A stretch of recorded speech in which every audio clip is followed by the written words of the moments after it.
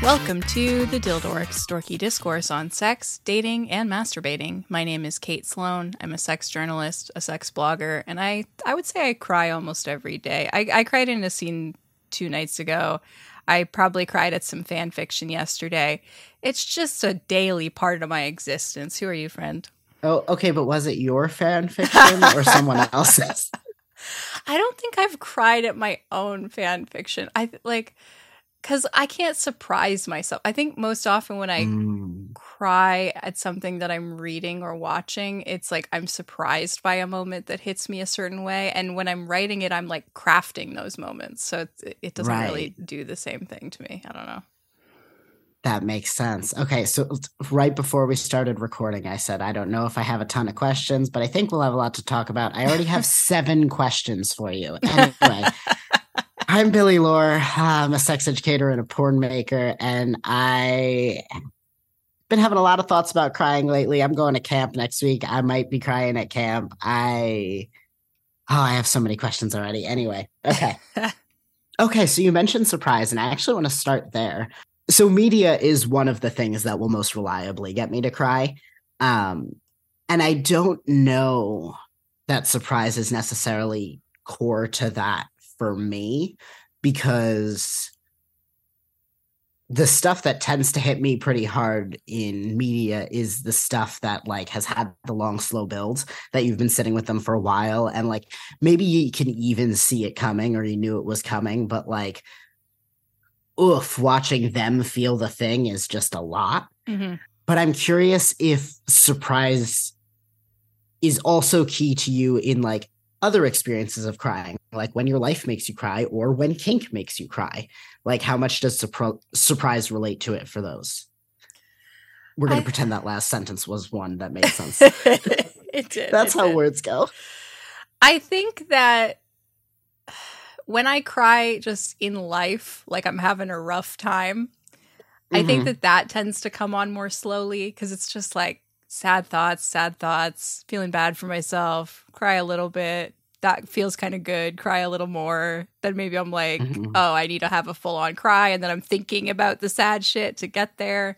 It really does have a lot of parallels to orgasm in that way, I guess. You said get there. And I was like, you know, what's also fascinating to me is this idea that you're just like, I like this. Oh God, this is, I'm going to be so autistic this whole episode. I'm going to explain a feeling to me, Kate. It's just the whole concept of sitting down and like crying a little bit and being like, oh, that feels good. I have to do more of that. And then I'm going to sit down and get myself to crying. Never, the masculinity could never. So... Well, like, what you should watch sometime, there's this amazing bit in a Dane Cook comedy special.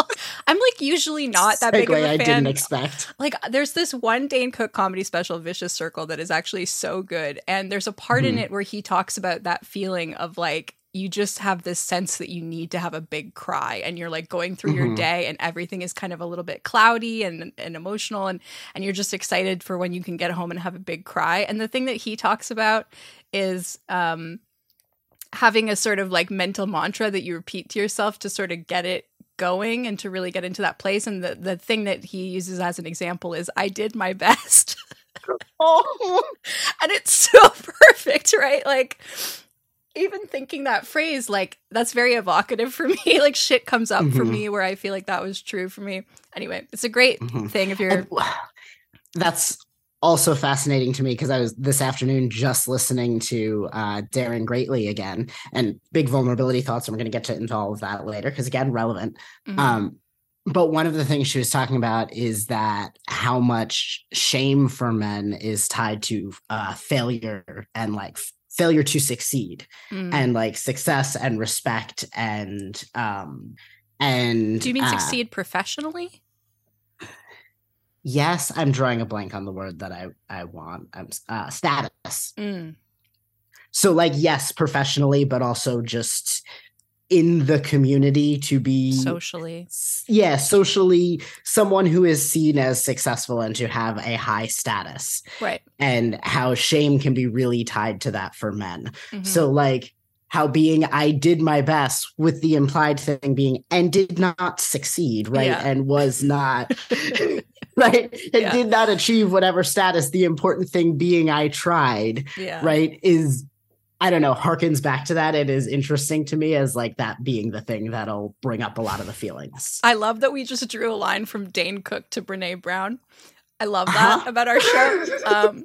But to get back to your question, like, I think in life, it's not so much that I'm being surprised by things usually. I mean, there's occasionally a moment that surprises me and makes me cry. Like when you showed up at the subway station with a box of Kleenex for me when I was having a mental breakdown because I missed my flight. And I wasn't expecting to see you there with Kleenex in your Batman onesie. And I seem to recall bursting into tears then. But, you know, That's generally. what the Kleenex were for. But then I think in scenes like, yeah, sometimes it builds up slowly, the crying, but sometimes it's like my partner will say a particular thing and it just really hits me. Because like, as we talked about in a previous episode about crying, for me, often what makes me cry in scenes is a combination of pain and verbal stuff. And the verbal stuff that works, like I do think there's common themes that come up a lot, but it sort of depends on the day and what's going on for me, like what's really going to hit that button. And you know, like if I've been struggling with my work stuff lately and I get told like, you did a good job, you did everything you needed to do, you're so accomplished, you're so talented, that kind of stuff might hit me really hard on a day like that. Whereas if I, you know, was having trouble more with relationships or something else, like something more relevant to that might really hit me. And that does feel like a surprise. That feels like hitting the cry button, like sudden overwhelm.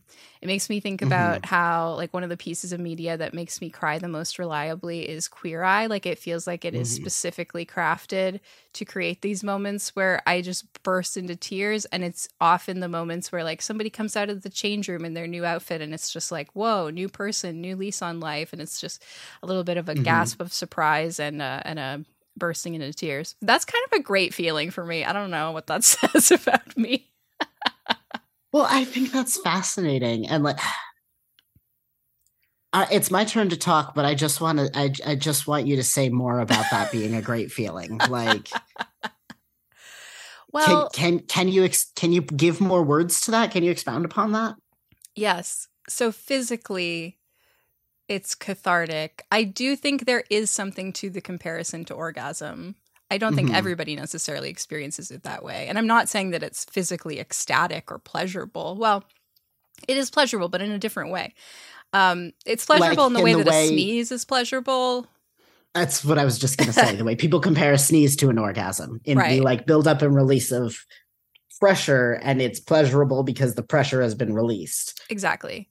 Yeah. But also, I think that, you know, sometimes in kink generally, we talk about how it can be fun to go to intense emotional places that normally would be caused by negative life circumstances, but to do them in situations where you know that you're actually safe, you're actually fine, you're with someone who loves you or cares about you, and it's just the play acting of the feeling. And I think that when you're able to take away the actual real life negative things that are causing those feelings, which is not always possible to do, you can kind of enjoy the physicality of the emotion a little bit more, and also the kind of emotionally masochistic aspect of it. That's like how some people really like to take on sort of a victim role or like a you should pity me kind of role, and like that can have like an emotional gratification to it.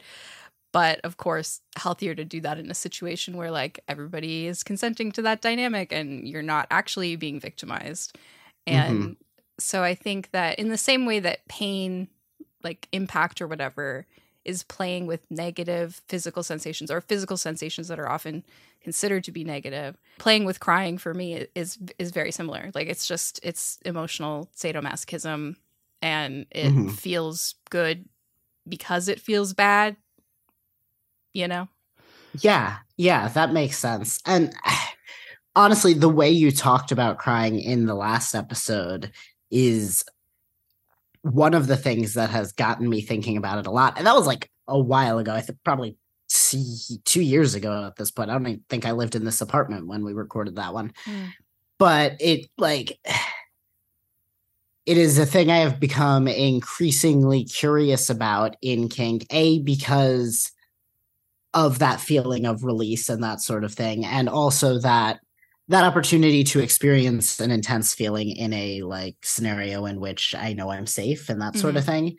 Because like it is fascinating to me hearing you describe this, how media often gets you to cry at a surprise and life is the opposite, because I have very much the inverse reaction. Whereas like if I'm going to cry about shit in my own life, it is because it has snuck up on me, which is mostly because I am not great with feelings. And otherwise I'm like, if it didn't sneak up on me, I've managed it in other ways, mostly repressing it. But you know, it's basically I'm just like, no, I only cry about my own stuff because it had to sneak up on me. Otherwise, if I saw it coming, I'd fight it off, which is again not great. Which is one of the reasons I like have become so fascinated with the idea of exploring it in like safer circumstances, because we talk a lot about how humans got to feel all of the feelings, and doing that on purpose in a kink context, I think is, or maybe one healthy way to start exploring that sort of thing. Yeah, I'm reminded of the Emily Nagoski book that she co-wrote with her sister called Burnout. And they go into a lot of detail about the idea of the stress cycle and how, you know, if you get stressed out, your body, you know, basically thinks that you're being chased by a tiger or whatever. And in order to resolve that stress cycle, so you stop feeling shitty and you also stop having the like physical health outcomes associated with stress as often, you need to find a way to show your body and your mind that you are safe and that you're actually okay. And she mentions a bunch of different ways to do this. Like physical exercise is kind of the most common one and often thought of as like the best one. But one of the things she says is like have a big cry. And I remember when I read that, I was like, well, I'm not a big exerciser, but I can do that. And I definitely read that same passage and was like, so about that exercise. Sounds right. Yeah. It's fine. We can work with that. In all seriousness, though, that is a thing that I have been thinking about. And like, I rarely experience crying as cathartic. And it's not a thing that I like have many distinct memories of ever happening. Like generally for me, the fact that I'm crying has added stress to the situation. I'm like, great, now this is happening. Fantastic. Now I have to deal with, now I'm leaking. Great. You know?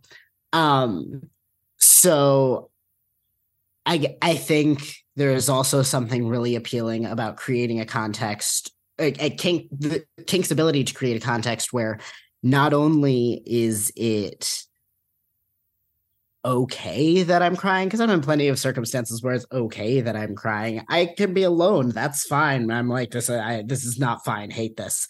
Right. Or with people who I know I'm safe to cry around or whatever. But in a kink experience where I'm like, no, but like, someone's also getting off on it. Like I also look so hot right now. I know I'm like miserable, but also I look so hot right now is like a little container that might give me a permission slip I need to tiptoe into a feeling to like get more acquainted with it. This wasn't a question I had written. It's just one I'm stumbling upon. So I'm grappling with phrasing it, but I'm just curious if, I don't know, you are a person who has always been relatively comfortable with crying, or at least I understand that, a person who cries relatively freely. What was it like, I guess, discovering and encountering fetishists of that? Like, presumably you were a crier when you started encountering the fetish community. Was it immediately validating? Was it weird? Was there things to like grapple with on that, you know? Yeah, my thing is like, I'm going to be crying anyway. So if someone's into it, that's great. And it's tough with like crying during sex. Like this is a thing that happens to me fairly often. Not like, I don't know. I would say maybe 10% ish of the times that I have sex, I cry. at some point. Mm-hmm. And there's been times when it's been bad. Like I've been crying because this sex is bad and I feel isolated from the random person who I'm fucking, and like, why am I doing this? And and that's not to say it was non-consensual, because that's not what I'm talking about. It's like a whole different thing. But I've definitely cried from that feeling before. But I think that it didn't even really occur to me that somebody could have a crying fetish until I was like flirting with this guy who was a sadist in my mid-20s. And he told me this story about an ex-partner of his who would always get upset when he would get a boner during their arguments when she would cry. And I felt so many feelings about this story, because I was like, on the one hand, I get why his partner was pissed. Like, right. That's reasonable. Yeah, it's tough to deal with, especially when you're talking about real heavy shit. At the same time, he can't really control if he's getting a boner. Like, you know, there's only so much you can do about that. Right. And you know, if you're reacting appropriately to having the boner instead of trying to initiate sex when your partner is weeping, like, right. I think that's probably the best you can do in that situation. Right. As long as you keep your boner to be your problem. Right. Then, like, you know, didn't realize how weird that word sounds coming out of my mouth till I said it. It's not one that I... Anyway. But yeah, so he told me this story, and Unfortunately, it is also kind of hot, though. Yes. As the guy who kind of fetishizes inopportune erections. Anyway, moving on. It is, yeah. He told me this story, and I sort of went into flirty, submissive mode immediately, where, like, as soon as I find out that a hot dom is into something that I can do, I'm like, oh, really? Well, can't wait until you see me do that. Because, like, you know me, like, how often I cry? Yeah, I have a thing where, like, you know, often doms will mention that they like when subs like blush or giggle, and then I'll be like, oh, like, I do that a lot. Like, I'm a very blushy, giggly person, especially if you like do XYZ. Like, this is like part of my subby flirting thing. And as soon as I found out this about this guy, I was like, well, here's all the situations that usually make me cry, like, in case. Just so you know. Yeah, so I think, like, it's not really even that I would, like, dial up crying with people who I subsequently played with who are crying fetishists. It's more just, like, I wouldn't have to suppress it, which means not only that I felt more accepted as who I am, which is a crier to the core, but, like, I also didn't have to physically suppress that enjoyable cathartic sensation, which is not a pleasant feeling, in the similar way to, like, trying to suppress a sneeze. Like, it's just not that great. And I would suppress it because I have had partners before, especially more vanilla leaning partners, who would see me cry and would immediately, like, stop everything and be like, are you okay? Like, do we need to stop? Like, and then sometimes they would even be like, even if I said I was okay, they would be like, well, I don't really feel good about it. Like, that's kind of like putting me off, which is understandable. Right. But so when I know that someone is into the crying, I can really lean into it and let it happen at full force and not feel like I'm ugly or scary to the person for crying, which I felt scary is a big before. One. Yeah. That's when I struggle with a lot. Yeah. Yeah. And the important thing for me in that regard has just been when I'm playing with new people who I think there's a possibility that I might cry with, like, just got to let them know that that happens. And usually I do have enough emotional wherewithal in those moments to be able to say, like, oh, this is nothing. Like, don't worry about this. Oh, no, this happens all the time. Yeah. This is a compliment, if anything.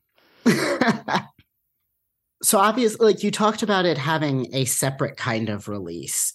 In playing with, like, crying fetishists, have you eroticized it at all? Or do you have particular kink feelings about it at all? Do you see, like, other people cry and go, oh, they're a good crier, like, that's cute, like, things like that? I don't think that I eroticize it from a top perspective, like, at all. Like, I don't think I have feelings about seeing other people cry, except that it sometimes can make me cry. Like, it's not that it would turn me off necessarily or frighten me or anything. It's just like, that's not really my kink. I think that part of it for me is, like, I eroticize my own vulnerability and, like, feeling able to do that, and the idea that someone else would find that hot. Mhm. And I think that when someone else is being vulnerable in that way, I do feel more of a pull to like be with them and like help them and make sure that they're okay. And so I can't like relax into my my own crying as much. Mhm. Um but some of the ways that I've played with it that were more like directly erotic, sometimes when my partner makes me cry, they'll like slap my face in such a way that the tears like spray off my face, and it's like Nice. that's like really beautiful and cinematic and strangely hot. And then also I Mhm. think once or twice they have like slapped my face with their dick and made me suck my tears off their dick. Great. Love that for you. That's just an A plus for me. Yeah. I don't Yeah, know that's why, like great. I can't really explain in words why that's hot, but it is. Yeah. Yep. I don't, yeah, I don't think you need to, frankly. It's so interesting to me though that you talk about watching people cry and saying that you like don't particularly desire it as a top Mm-hmm. because again, this is just an episode of me grappling with how do feelings and things apparently. But like I don't think of myself as a top for this sort of thing. I think most of my interest in it is as a bottom. Mm-hmm. As a top, I'm mostly like, it is a thing for very particular people. I am like very comfy holding space for, and I like appreciate the vulnerability and things. Mm-hmm. But like, there are particular scene I was going to say particular actors, certainly sure, particular scenes in media though that I can talk like I can call out different crying scenes where I'm like, no, that actor cries real pretty. I don't, their face crumples in a particular way. Like I've mentioned Battlestar Galactica a million times on this, but there's a scene in season 1 where I'm not going to spoil things just in case you haven't seen this 15, 20-year-old show. Starbuck confesses a thing to a character. Starbuck is, tough hotshot Viper pilot. She's confessing a thing to her dad type character. And you just watch her trying to stay tough and like grappling with like, no, but I just want you to understand that like this is what happened and this is why I felt the way I did or whatever. And he's just like stone faced and you're watching her face slowly fall and he does not handle it well. Essentially, he says like one very cold thing to her and tells her to leave. And there's a shot of her like walking out of the room and her whole body crumples and her hands come up over her head, like her arms come up over her shoulders. And like, it's just fucking gorgeous. And like, I can do that kind of detailed thing for like a bunch of different movies because I'm a nerd. But like, crying scenes in particular hit me, and I have never thought of it as like me being like, oh, I want to elicit that or something. Like, it doesn't feel toppy. It feels maybe empathetic, maybe like something about their ability to convey a very specific feeling or something, right? But like, yeah, I don't know. There's a kink feeling there. It's definitely kink. I just don't have a name for it yet. I have a cis guy friend who has told me that he admires my ability to cry easily because he struggles to do it himself. And he has also told me that seeing me cry about stuff gives him a similar catharsis to actually crying about the stuff himself, which he finds harder to do. And I could see that being the case. And I also think just from talking to people across the gender spectrum on this, it does seem like hormones play a role in like how readily you cry. Like I've definitely heard of trans femme people who start on HRT and are just like crying a lot more suddenly. And likewise, I've heard from trans masc people who just like that sort of went away when they went on HRT or was much harder to access, which is really fascinating. Yeah, I've definitely heard from folks who like cried more regularly and struggle more once they're on hormones. I think I cry a little more easily now, which, spend a past hour talking about how hard it is for me to cry. But I think I cry a little more easily now, but I think that is just I am more grounded in my body and brain and feelings and things Yeah, and not disassociating all the time, that right? makes You complete feel sense more to me. feelings that way. Yeah. But there is definitely something to like me being able to feel feelings more through media than through like my own experience and things, and like that empathetic kind of like watching someone else feel a feeling particularly well, giving me that similar kind of feeling of catharsis, right? Hmm. Because like I I've seen Battlestar Galactica so many times. It is a background noise show, and I will be in the middle of like editing porn and like scrolling Twitter and doing three other things, and I will like hear her walk into his office, and I will sit up, go walk over to the TV, sit down, watch the 3 minute scene, and just be weeping and go back to editing my porn. It's so beautiful. Okay, they love each other so much. Oh my god. Okay, right. Like it will get me my eyes welled up describing it, right? So like Hmm. I think there definitely is something to that. Like I don't know quite how to have the catharsis on my own, but I can feel it in Mm. other people, right? Yeah, Because like I don't know, men are bad at feelings, right? That is the if we're going to talk in that's what they broad say. statements, Yeah. right? Yeah, it is a thing that our culture encourages, right? Our culture does not encourage vulnerability in men. Men don't encourage it. Women don't encourage vulnerability in men either. Like this is not Hmm. a men against men problem. But anyway, that's a whole other soapbox. Um, the fact that I did not come to madness until my mid 20s, right? The fact that like I was still figuring out my gender and things in my mid 20s doesn't mean I didn't pick up all of that shit all Hmm. along the way, right? Hmm. I have a bunch of my own stuff in childhood, did my own family things and my parents and shit that I can point to and be like, oh, here are some other reasons that I have issues with feelings, right? Hmm. But like broadly, yes, there are a lot of explicit messages we give about gender. There are also a lot of implicit ones. And I have the reason I'm a trans guy is because I've identified with maleness my whole life and I didn't have words for it. And I definitely picked up a lot of that implicit, like, this is how we deal with feelings things, right? Hmm. And like shutting down feelings was gender affirming for a while. There was a question mark on that past tense. We're just going to keep running with it. It's fine. Right. Um, but there is a lot of stuff to unpack there. Hmm. And like, there are definitely parts of that that I probably couldn't have unpacked until I'm quite at this point in my gender. I don't know. This episode is just therapy for me at this point. Thanks for going along on the ride with me. Hopefully everyone else Yeah, is having fun too. of course. Um, but I do think that's interesting and worth highlighting because gender stuff is very absolutely in play here. Yeah, I think that it definitely plays a role for me as well. Like, I also, of course, have absorbed cultural messaging, and a lot of that says that it's okay for women to cry. Not only that it's okay for us to cry, but that sometimes it is beautiful or sympathetic or makes people want to love us or take care of us. Like, there's been a lot written about, Mm-hmm. in particular, white women's tears and how they can be Mm-hmm. like weaponized, Mm-hmm.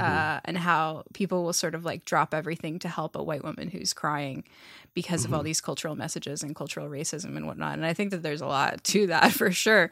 And when I grew up, like, my mom was also a big crier. Like, I remember when I was a kid and my mom told me that she cried like at least once a day, and I didn't really understand that then. I was like, "Are you okay?" And she was like, "No, it's just like, I'll just cry at random stuff.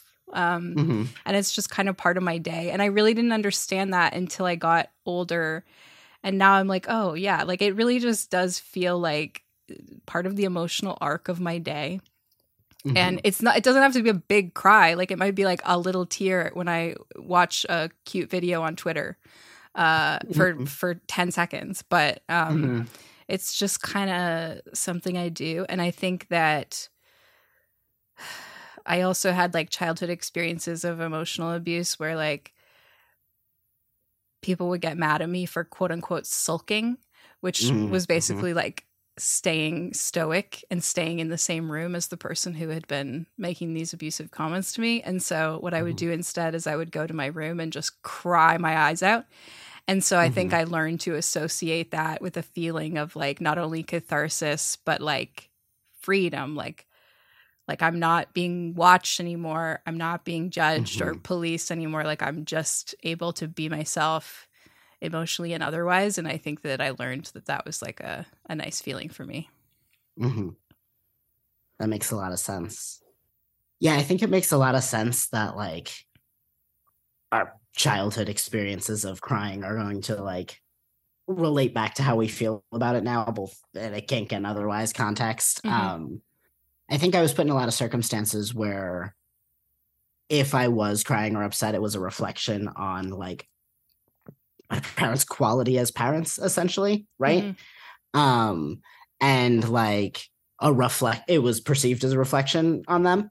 And like I think one of the things that I find so appealing about exploring this in a kink context is that we can build the story that not only is it not a thing I'm doing to other people, right? Or a commentary on other people or any of those things, right? It can be a thing I'm doing for other people, which like I think gives me a lot more permission to do it, right? And it can be a thing that like doesn't demand change from the people around me or doesn't demand action or that sort of thing, right? Because the thing we've mentioned a lot in this episode, and one of the things that stood out to me a lot from the last episode, is how a lot of fetishizing crying is about fetishizing this kind of vulnerability and being able to sit in that vulnerable place. It's interesting to talk about this right now because I've been reading the scripts of Succession, which were published recently, and there's a piece of lore that was like cut from a couple different Succession scripts that has to do with crying, where it's mentioned that these characters, when they were kids, if they would cry, their abusive dad would make them look in a mirror to see how silly they looked. It was called the silly mirror. And when someone has that reaction when Kendall like explains this, and he's like, no, don't worry, like it made me not cry very much in adulthood, which actually has been a big asset to me in business. And there's a part like later in the episode where like Kendall's kid starts crying and his like the grandfather like tries to go get a mirror and Kendall's like, we're not doing the mirror, like we're not doing that. But it's so like when I read that I was like, first of all, that's horrible. Secondly, I'm sure that a lot of people have had that happen to them. And thirdly, kind of hot as a kink scene. I don't know. Right. I was like, that's horrible. And you change like 3 facts and it's kinky, which unfortunately is a sentence I find myself saying often. Yeah. But like, yeah, every part, like the core of my being is in the fetal position, and the meat suit around it also would like to be in the fetal position, but it would mess up the recording.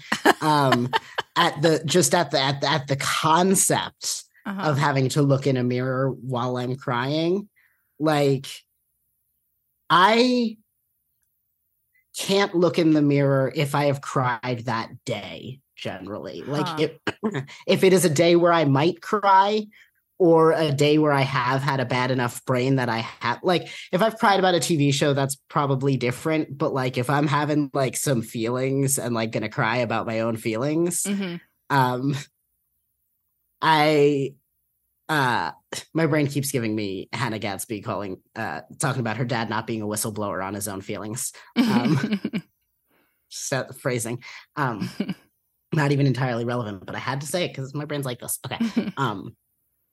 But yeah, no, if my brain is in a bad enough place that I am like gonna be crying about shit going on, I simply cannot look at my own face in the mirror, which is unfortunate because I'm like a slut and an exhibitionist and my house is full of mirrors. So I'm like, sometimes when I feel like I'm in a horror movie covering them up, like Right. someone's going to come out of them or something. But yeah. That's so interesting. I actually sometimes do like to look in the mirror when I'm crying. And I found this quote about it. I read the book Bluettes by Maggie Nelson when I was going through a phase of crying a lot. And she says, eventually I confessed to a friend some details about my weeping, its intensity, its frequency. She says kindly that she thinks we sometimes weep in front of a mirror, not to inflame self-pity, but because we want to feel witnessed in our despair.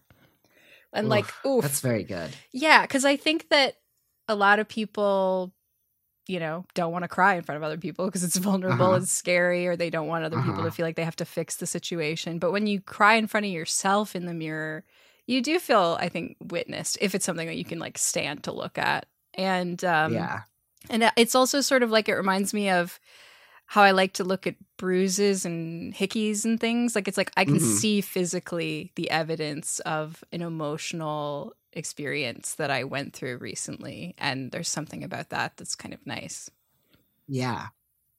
The witnessing thing really resonated because I think that is a part of what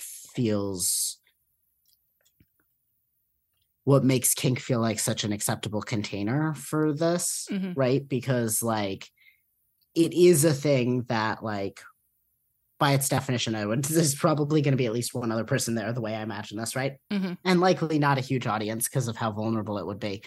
But yeah, I think that's part of what feels so permissible about exploring this in a kink context, is that like it creates a space where I'm gonna be witnessed, right? There's gonna be someone there with me, or maybe multiple someone's, probably not many though. And we've created a context in which it is like totally acceptable for me to be suffering and having a hard time. This is the thing I've talked about a lot on the show, right? Just being real loud about the things I need. It's fine. Y'all learning a lot about me. But creating a space where I can like loudly have a hard time and struggle with a thing, and be witnessed in that struggle and in whatever difficulty that is, in a context where I've felt like I've earned it enough to feel safe doing that, which like obviously is a thing that needs to be unpacked. But hey, this is where I'm at and this is how it's accessible for me right now. So we're running with it. It's fine. Growth is a process, Yeah.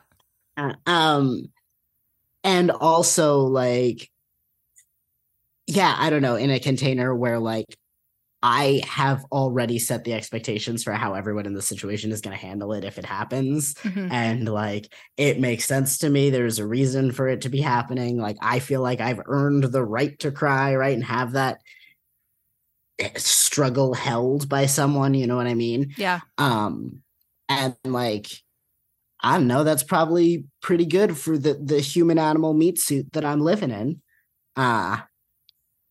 And it is part of why it has become so appealing to me as of late. Do you have somewhere to go with that? Or do you need me to bring that around to a question? Sorry. I think one of the things that I have learned in therapy is that humans are very good at like wanting to assign a purpose or some sense of productivity to an emotion, like that we want to attach some kind of action or expectation or outcome to an emotion. And sometimes you just got to feel the emotion, and it doesn't actually have to necessarily mean anything. It doesn't have to mean that you need to do anything. It doesn't have to mean that your life is falling apart, even if it kind of feels like that sometimes. And I think that when it's placed in the context of kink, it's much easier for me to be like, oh, I'm just doing this because this is like fun, sexy stuff. Like, I'm not doing this because my life is in shambles. Like, it's just a feeling that I'm feeling. Yeah, that is absolutely a thing that I struggle with. But I recognize as important. And I think it is a thing that I have been thinking about a lot as like over the past couple of months, I've become more and more curious about more emotionally masochistic things, right? Things like, this, but also things like humiliation and embarrassment and that kind of stuff. And denial even feels adjacent to that, right? And thinking about kind of these like thinking about kink as a way to explore a variety of sensations, both physically and emotionally, right? And kind of riding that roller coaster of sensations in low stakes ways, right? And feeling a wide breadth of emotion, right? And because like some of my most memorable kink scenes, even if we're talking intense physical sensation, like at some of the hardest moments, I was also like not having a good time, like Mm-hmm. not actually, like would not qualify that as fun or like, relaxing or any of the things that like I find myself typically seeking out these days, right? But the feeling of accomplishing it afterwards is a lot of fun, right? Mm-hmm. Um, so yeah, and that is a thing I'm very well aware of in terms of physicality, but it is a thing that I am trying to bring more to the forefront of my thoughts in terms of emotional stuff as well, right? And in like the importance of experiencing like a whole breadth of difficult emotions and how kink can kind of create containers for that. Yeah, totally Yeah. get that. When I've thought about bottoming for humiliation play before, I've always kind of Mm-hmm. thought like, well, why would I do that? Like that just sounds so horrible. Like that's such an unpleasant feeling. And then I was like, that's exactly what people say about the physical sadomasochistic shit that I like to do. Mm-hmm. And I think it's just a matter of like what you personally can tolerate and also like what feels exciting to you on any level. And sometimes the level that it's exciting is not what happens in the moment. Sometimes it's like, oh, you Mm-hmm. think back on that memory and wow, that was so hot. But yeah, in the moment you're like suffering and you're not loving it. But that's just kind of how a Uh-huh. lot of kink is, I find. Yeah, and it honestly, a lot of the appeal for a lot of this stuff is not all that far removed from fear play for me, Yeah. right? Yeah. Especially the attraction to like the vulnerability and things. No, I do these things because they're terrifying and they sound like awful but intense and interesting. And oh, I wonder what that would be like, right? Mm-hmm. Um, and yeah, there are a lot of things that like I don't know, even in this like feeling of leading up to camp where I have some scary scenes planned or whatever, I am like getting the nervous feeling I get before getting on a roller coaster, but like largely about how vulnerable it'll be to do that much kink, Mm-hmm. right? Back to back and in an environment that is just large, like hugely vulnerable to be in. It's just an intense environment. Um, and like, yeah, I'm recognizing that as the same feeling I go like when I'm looking at fear play type stuff, Yeah, that brought up you something know? for me, which is like, I feel like the aftercare for this type of play can be somewhat different for me because Mm, sometimes when I do aftercare for example, like a heavy impact scene or something, crying might be part of the aftercare and like feeling some of those emotions might be part of the aftercare. Whereas if the scene itself has involved a really high degree of emotion, maybe for aftercare, I just want to do something where like I'm not really going to feel anything. Just play a video mm, game, watch mm-hmm. a funny thing that I've already seen, like just sort of shut that stuff off to kind of reset. And that's not to say you shouldn't like necessarily process what's just happened or that you should like deny it or like push it down. But I do think sometimes I need to just like zero out a little bit before I'm able to do that Yeah. stuff. Yeah. Take a breather before you can revisit it kind of with a different brain. Yeah. Now, we're getting to the end of time, but I did have a question here that I was curious about, and I don't really have a segue on it. But I'm curious a large portion of the sex and kink you do these days is phone sex and kink. Mhm. Does that make you cry as much as in person Oh stuff? yeah. Oh yeah. Sure does. Yeah. I think that the fact that verbal stuff is such a huge aspect of it for me Mm-hmm. is key to this. And also, my spouse is like skilled anyway at verbal topping, but I think that being in this relationship for 5+ years has like really sharpened their skills on that. I think it Mm-hmm. literally has like reshaped our brains. It would be interesting to study it, but Mm-hmm. they are just really effective at like knowing the right comments to say. And we also Mm-hmm. do impact over the phone as I've described before, where like I'll have an implement that I'm holding and they'll tell me like the intensity, and then they will say now for each time that they want me to hit myself. And that's how I cried the other night when we were having phone sex. And I usually will like send them a crying selfie, which they enjoy. And I used to like tell them when I was crying, but now I think they can almost always tell. Yeah. Like my therapist, who I speak to on the phone, asked me when we first started having sessions if I could let them know when I was crying, because it wasn't immediately evident because they can't see me. But now that we've been in sessions for like 3 years, I think that they can tell. So yeah, it is something that you can kind of like know the signals of if you know the person. That makes sense. Sorry, you lost me with the segue there, and you said my therapist when we started having, and my brain said sex, not sessions. And I just, you lost me from that moment on. No, that makes sense. No, that's fair. Listen, it was a wild ride for a second. Yep. This was a weird, rambly one with a lot of my vulnerability. Sorry, but I think it was a good one. Yeah, I think it was good. Good job on the questions. Okay, great, cool. I was like, I just know I have a lot of thoughts and feelings about this, and you have a lot as well, so we'd get somewhere. Yeah.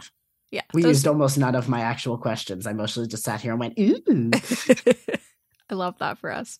Yeah. Thank you so much for joining us for this episode of the Dildorks. I was going to say, I couldn't decide if I wanted to say hope it made you cry or hope it didn't make you cry. I actually don't hope either of those things.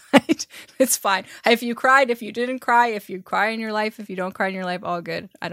Doesn't really bother me. I've been Kate Sloan. I have a sex blog at girlyjuice.net. I have 2 books out, 101 Kinky Things Even You Can Do. Hang on. Is there a crying section in this book? I feel like there maybe is, but now I'm like second guessing myself. It's definitely mentioned. I know that. Okay, no, there's no crying in here. Even though crying is a kinky thing even you can do. It is.